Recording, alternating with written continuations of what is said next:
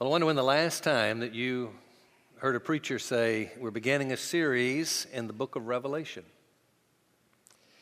If you were here in, I think it was maybe '03, we did a series in the book of Revelation. The difference there was I began in chapter 4 and went to the end of the book.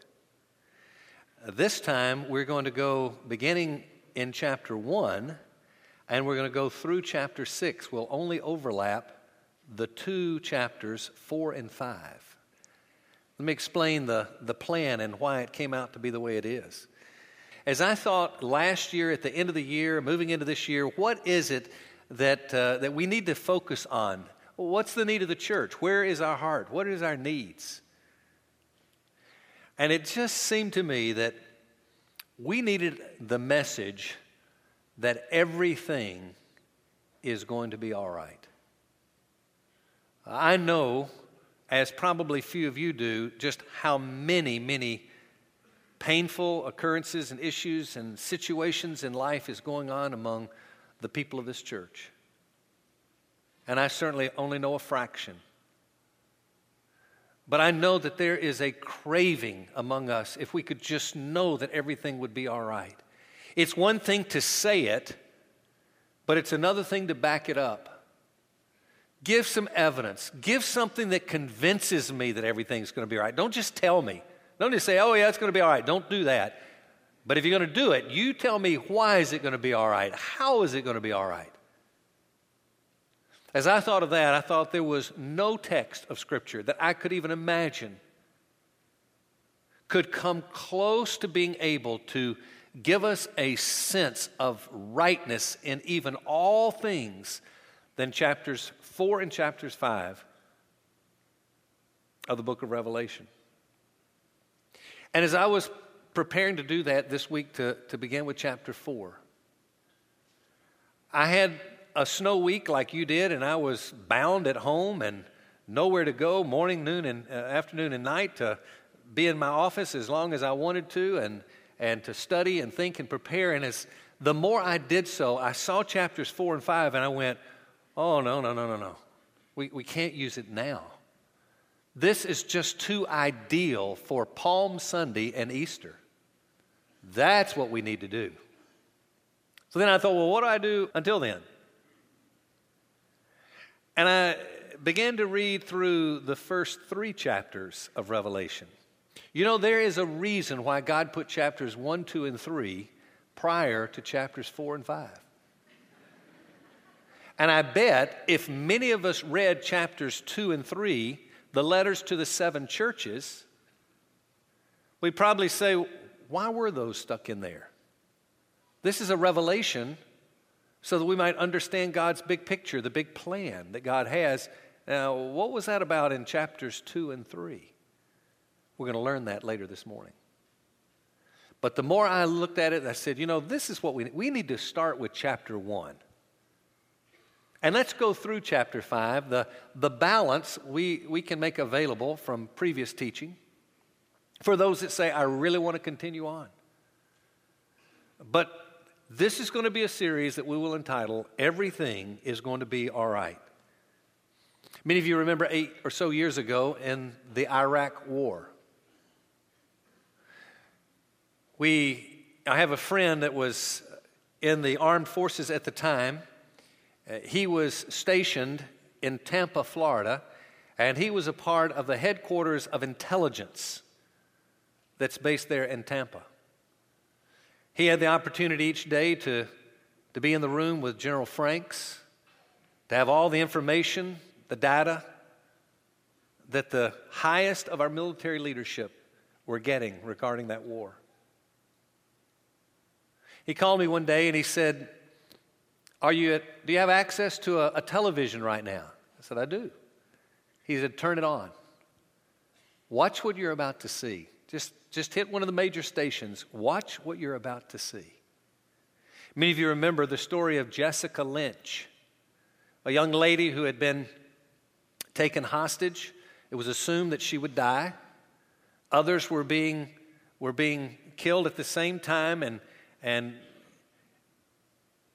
What do you think their parents were assuming during those days and hours even of that day? Maybe they were informed what was going to happen. I don't know. Maybe they were even there, but let's assume they weren't.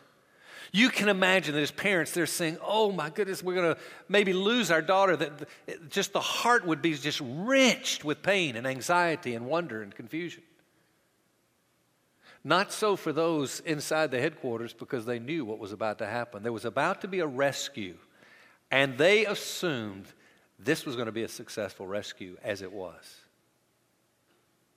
Do you know all the difference in the world in being inside that headquarters, understanding and observing what's about to happen, having it all planned out, versus having no idea whatsoever, but deeply invested in the pain of what was going on? Let me tell you, folks, that's what the book of Revelation is for us. It is the prior information to know what is going to happen, understanding its purpose and design, with the idea that everything is going to be all right. It really is. So we're going to begin on this journey. There's a book that has been very, very influential to me. It's called More Than Conquerors. Many of you will want to get it, I'm sure. I'm going to later give you an outline for that book to help you read it, if you choose to take it. 34 years ago, I was just moving to Atlanta. One of my mentors, many of you have met him, Frank Barker. He handed me a book. It was More Than Conquerors, by one of my favorite commentators of Scripture, William Hendrickson, now with the Lord. But if ever there's a text I'm going through and I know that he has written on that text, I'm going to read what he has to say. Incredible insight, great clarity. He handed me this book and he said, you read this book as you read the book of Revelation. Read a little bit of the Revelation, and then read a little bit of Hendrickson's book that corresponds to it. Just go back and forth. Make that your personal worship over the next weeks or months, however long it takes you. And then he made this prediction. He says, I will predict that this will be the most significant, important, special personal worship time that you have had. When I finished that, I, without question, would say it was the most special time I've had. It was only a few years ago that I said, I'm going to go back through it. I did it again. Had the same impact on me. Boy, has it just indelibly imprinted my thinking, because I now understand and get a picture of the plan that God has. So much different living this life without knowing that plan and living the life with it. Now, I do not know how it may have happened, but I'm sure there was conversation among the persons of the triune Godhead. 3 persons, Father, Son, and Holy Spirit, and they certainly interact with each other. I can only imagine, and I'll invite you to imagine, what would happen, what was going on. I mean, just moments previous to the giving of the revelation to the church of Jesus Christ through the Apostle John. I have no way of knowing, but I know it would be consistent with the introduction that we're going to look at today and next week of what we read right here. It could have been something like this. Perhaps it was Jesus speaking to the Father and saying, Father, look at our people. They're in such confusion and turmoil. They just can't get it. They don't understand what's happening. They're interpreting everything in their personal experience to be one thing, and it's something so other. They just don't know, do they? And then maybe the Holy Spirit speaking and saying, and the church collectively, Father, look at the church. There's such intimidation by the world. There's such confusion now that Jesus has left and come back, and now the persecution as it increases. They're beginning to wonder whether this church really has the future that's been promised. They're in such confusion and turmoil, such doubt, no power. Maybe then the Father might respond by saying something like this, yes. But I know each of us can't wait until we now deliver the revelation of you, Jesus, your revelation. When that revelation is given to our people, is it not going to be wonderful to see their hearts lightened, to see their insight increase, to see the joy that comes over? Isn't it going to be wonderful when they get that book? Maybe then Jesus would comment about his beloved John and say, and I'm so happy for John. Is it not going to blow his mind when he has this vision and this revelation is given to him?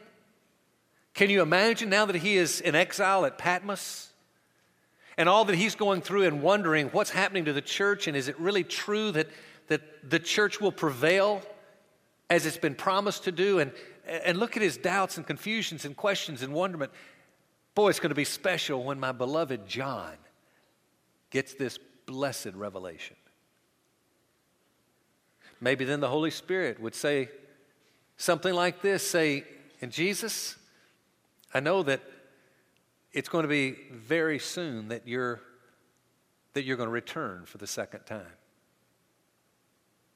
How special is that? But in the minds and in the sight of our people, it's going to seem as if forever. And because it won't happen in the lifetime of every generation, only one, the final one, they're going to be so confused about this.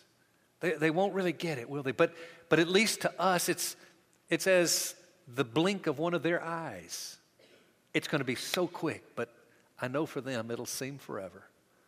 How much more important that they get this revelation and they keep that plan before them at all times.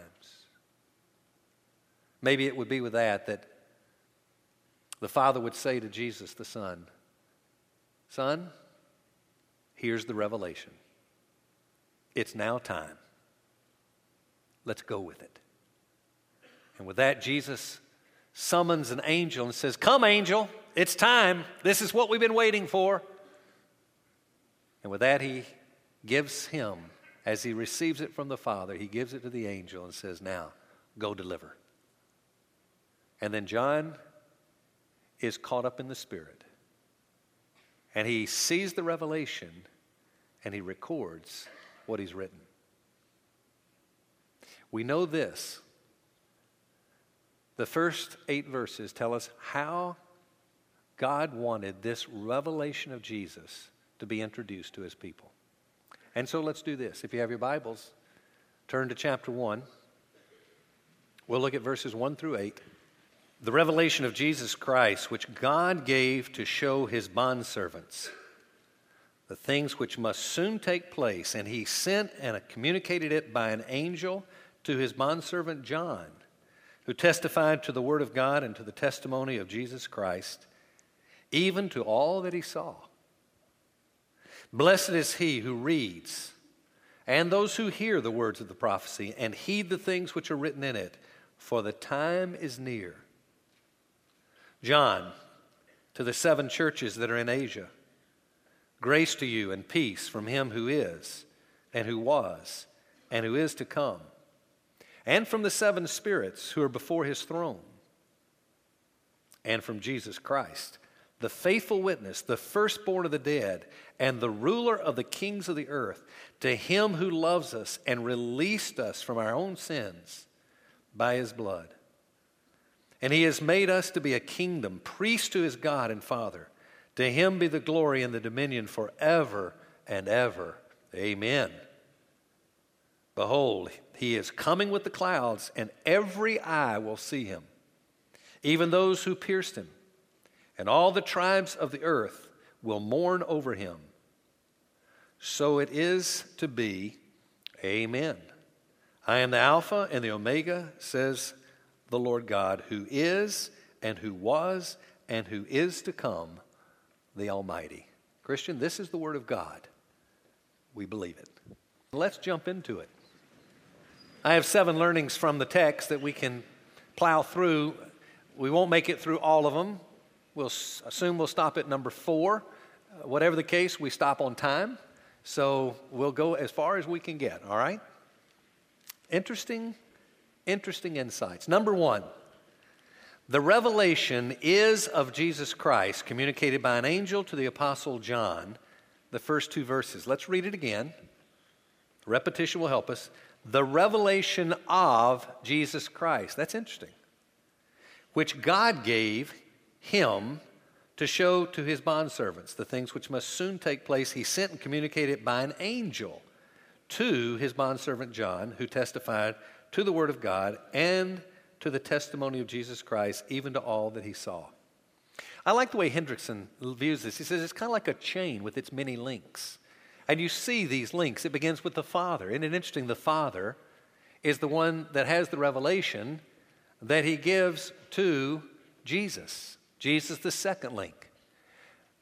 But it's interesting that this is referred to as the revelation of Jesus. Well, the Father gave it, but it's known as the revelation of Jesus. Wonder why that would be. The answer is because it is going to be because of the work of Jesus that this revelation will be realized, as I will explain a little bit at the end of this message, and will explain in full on Easter Sunday. The second link of the chain, the angel. The angel gets it, and the angel then takes it to the next link, which is John. And then John writes what he sees. Now we're going to hold the chain there for just a moment and look at number two. Our second truth, the revelation is an unveiling of the plan of God for the history of the world and especially the church. The beginning of verse 1, it says, to show, and then it says, the things which must soon take place. Now, let's think about it. The things which must soon take place? Don't you imagine that people read the Revelation and say, whoa, doesn't seem too soon to me? And you know, you could make the comparison of the twinkling of the eye in 1,000 years and all, the blink of an eye in 1,000 years and so forth and so on, a second to 1,000 years. But the reality is, this is saying that what is being recorded here, it is about to begin. We're going to look at this a little bit more in a minute, but it's about to begin now, and in its fullness, it's being revealed. It's all happening now. And it's going to all happen in the next generation, and it's going to all happen in the next generation. It's going to happen throughout the history of the church, through the history of this world, outside the coming of Jesus and the judgment that follows. Everything recorded here is something that has been given to the church at all times and in all places. That's very important to know. Many of us, whatever exposure we've had to the book of Revelation has been quite other. It's been the idea that there's this special creature that's going to exist at a certain time in history. And then he'll be revealed. And then there's a certain nation, and at some point in time in history, it's going to be revealed, and that nation's going to come in and it's going to do certain things to the rest of the world. And then this is going to happen, and this event, and then this person, and it's all documented in history when it's going to happen. And so what we say is, this is going to be a great understanding for the people that live in the generation when Jesus comes back. But for everybody else, what real difference does it make? Now, many of us have been exposed to writings, very popular writings. There's the writing of Left Behind, the series. Many of you were involved in reading that series. And God has his place and use for that series. If you're older, you may remember The Great Late Planet Earth. I know in the 1980s, it was the number one selling book in the history of the world outside the Bible. Ever. I'm telling you, every Christian and most non-Christians were reading that book, and they were hearing a perspective as if there's going to be this creature that comes and this nation that does this, and this is going to happen, that's going to happen, and all these amazing things. But basically, it was used more in the fear of people to say, I better get right with God. Well, there's a truth in that, and we all should. But folks, know this, that is not the reason the book of Revelation is written. It is written to give comfort to God's people.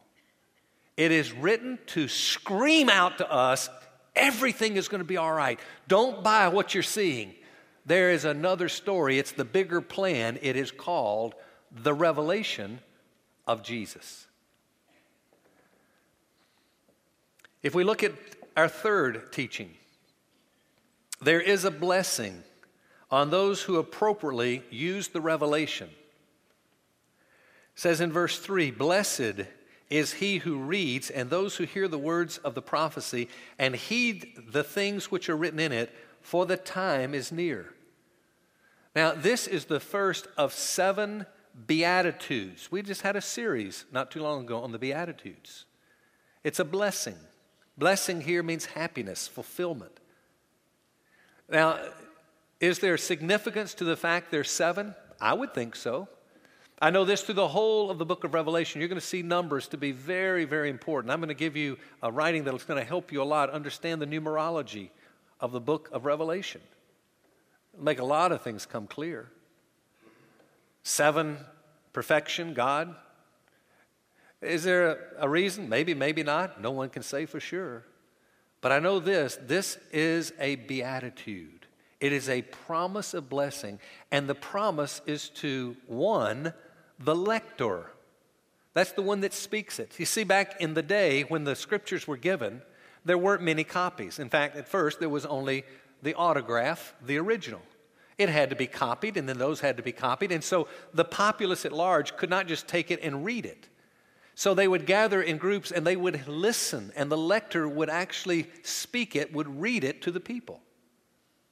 And so here's the next in that chain. It goes to the lector.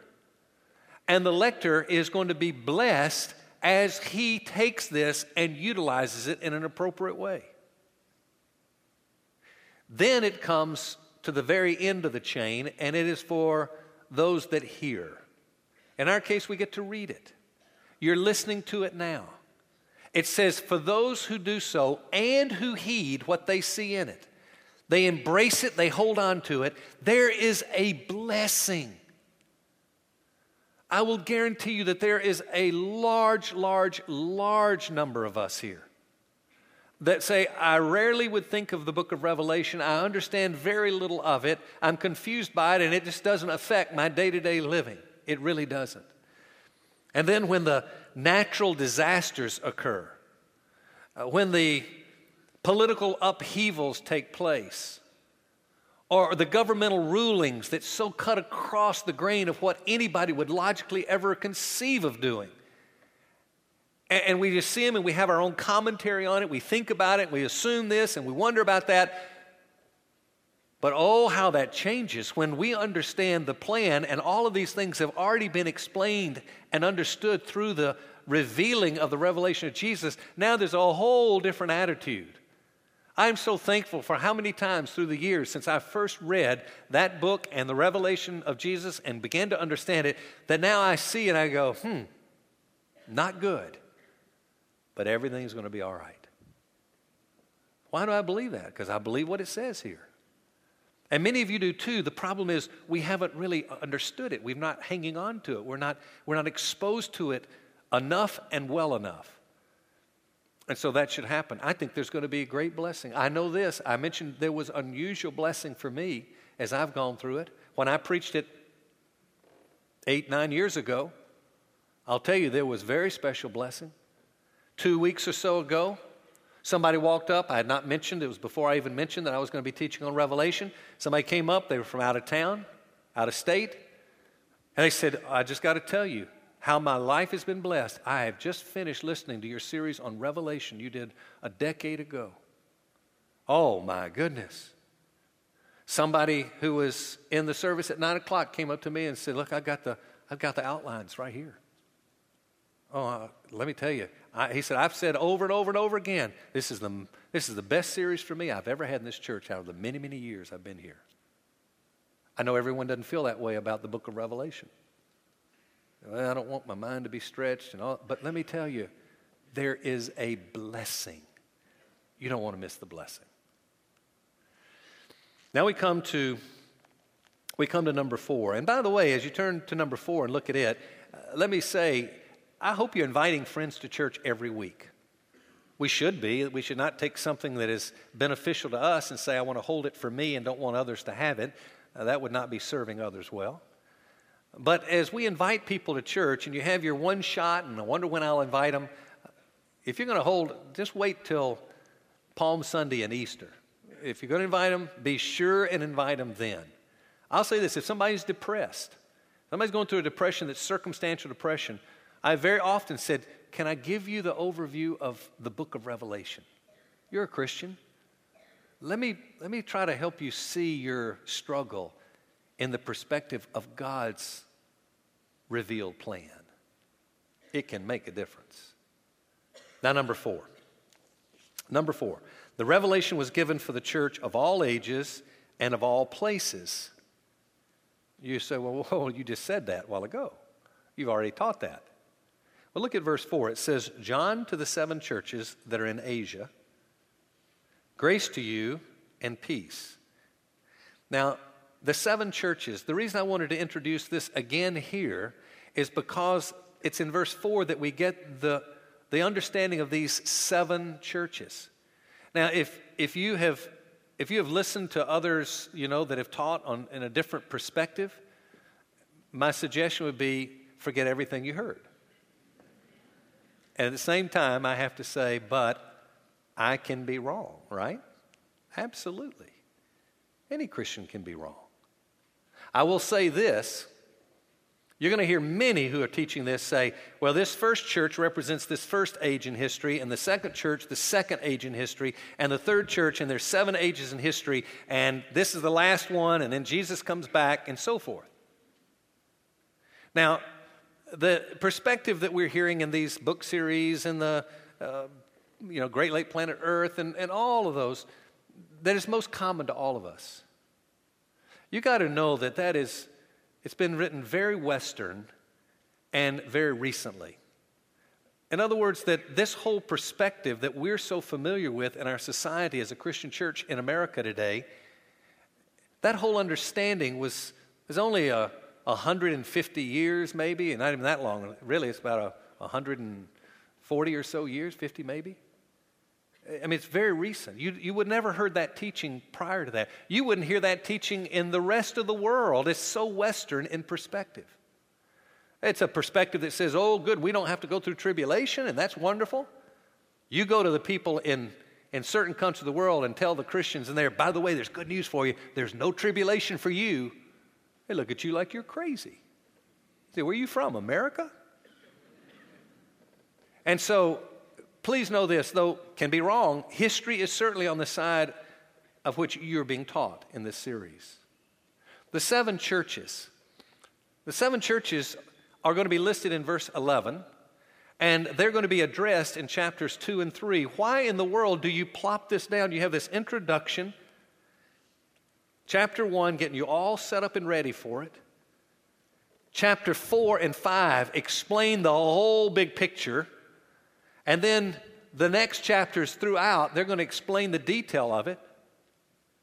Why in the world does he start addressing 7 churches?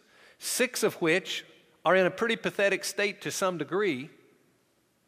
And they're being challenged, and we'll read that and say, well, I don't like to be challenged because that church has some of my sins. That's the very point.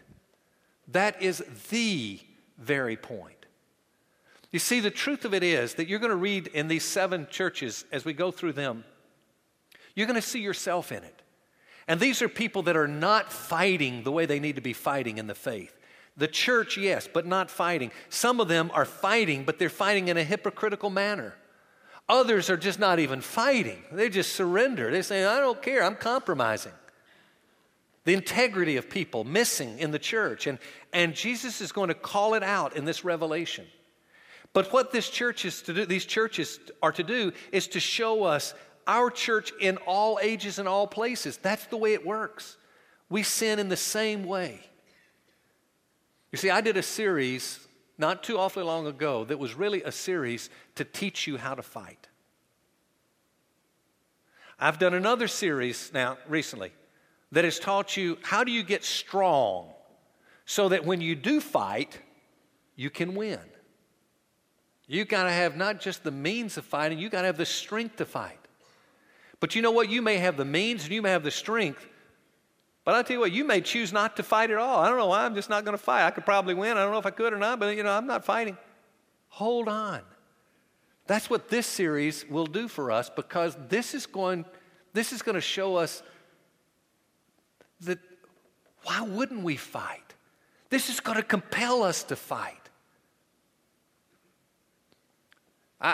Anybody that's socially close with me and we interact much at all, you probably know of me that I do not care much for board games and card games.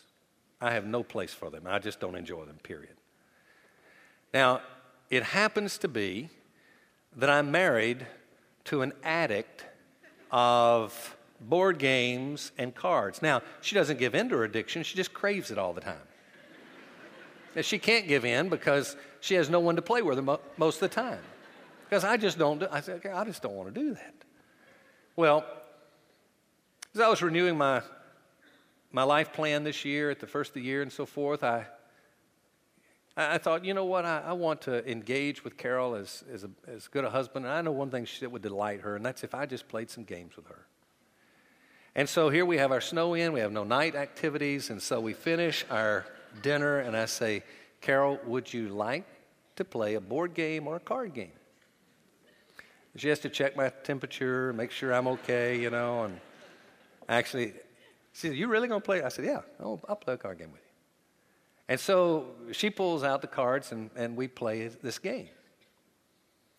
The next night, we finish our dinner, and I say, Carol, would you like to play cards again? Now, this is too much to be, I'm sure she's got to be thinking, because she loves it, this is a delight, this is wonderful. So we play a second time. Now, we played a game that our daughter introduced to us, or to Carol, Skip-Bo. Some of you ever played Skip-Bo? I see some heads say yes. If you've never heard of Skip-Bo, that's okay. You've not missed anything. But anyway, we're playing Skip-Bo. I'm not going to go through the rules of the game, but basically each of you have a stack of cards, and you want to eliminate your cards. The first one that eliminates them, they win. So we've been playing this game for 20 minutes, 25, 30, I don't know how long, and Carol has one card left, and I have about 782 cards. I'm not sure how many. But I know it's over, but I could make a move that would give me the advantage of that particular move. And so instead, I put my card down in a way that caused her to win. And she looks at me, she says, you did that just to end the game. I said, that's correct. Now, here's the truth, though. If you really want to know the truth, if I had a word from the Lord for sure that I would win if I kept playing, I would have kept playing. Not because I just enjoy cards or I enjoy that game, but I enjoy those few opportunities that I get to beat Carol in something. This would be my chance. And I would probably endure that and say, let's keep playing, because I would know I'm going to win this game. The truth of it is, I knew I was going to lose. I had no hope, and therefore, I'm not fighting. And that's where a lot of us would be today. How can we believe with the experiences of life that we've undergone? How can we believe with what the prognosis is and the evidence says about, and the indicator that the job is or isn't, and how is it that we're going to say, let's fight hard, let's go for it, unless we believe we're going to win. We're going to win this thing. And that we understand that even the setbacks and the obstacles and the pain and the struggle, it's all there as part of a design that is far better than anything we could ever imagine until we read the Revelation and we can put it in perspective. So let's close with this. As we come to this series, it is the revelation of Jesus. I said earlier in the message, why? Because He is the one that enables all of this to be realized. Do you know how that happens? You're going to see it in chapter 5 on Easter. But the reason it's going to be realized is because this one called the Lion of Judah is willing to be the Lamb of God. And he goes to the cross as the Lamb, knowing he didn't have to because he's the Lion. But he goes to the cross and he pays the penalty of sin for all of his people throughout all time, so that we can be brought into a family to receive a plan that gives us an understanding that everything is going to be all right. That's what's so beautiful about this. And so let me say to you that are seeking to understand the faith and so forth, go to Jesus. Go to the cross. Observe what he's done. Investigate why he's done it. Begin to see his love. And then you get drawn into his family, and you get drawn into his family, and then you get the privilege of being blessed by being a recipient of the plan that he has. So, Christian, we're going to go through this series. Let's hang tight in it. Let's keep up when you have to miss. Get the podcast, purchase the CD, whatever you need. The podcast is free, but get it. And let's keep up with this series. And let's prepare and ask that by the time we come to Easter, that we're going to understand that the Lamb was the only one who could come and take a scroll, which is God's plan for the history of his world and for the good of the church. And only he can unroll that scroll and execute his plan to perfection, only because he's the Lamb of God. That's the great news. It's the gospel. It's the good news that Christ has done it for us. Let's pray together. Father in heaven, we would ask that we might journey well through these weeks, that we might hang through and we might be blessed. Make it a blessing to all of us. That would be our request, a great blessing. Father, may you be honored because we took your revelation and we embraced it fully. Thank you. And we ask this in the great name of Christ our Savior. Amen.